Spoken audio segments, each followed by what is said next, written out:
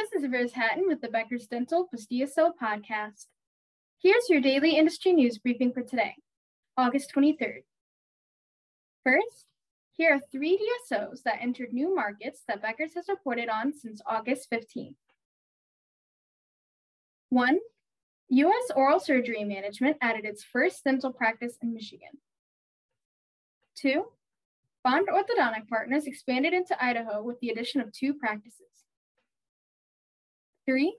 Guardian Dentistry Partners entered the Maryland market, adding 2 practices from the state to its network.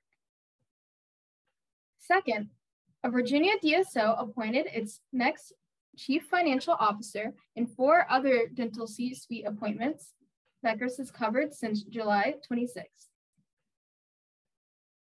1.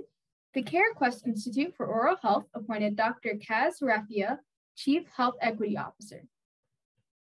2. National Dentex Lab selected Bob Joyce as the company's CEO and added him to the board of directors. 3. Spectrum Health named Dr. Evrod Coleman its Chief Dental Officer. 4. U.S. Oral Surgery Management added Dr. Vincent Perciacante as a second Chief Clinical Officer. 5. Lightwave Dental named Stephen Flack CFO.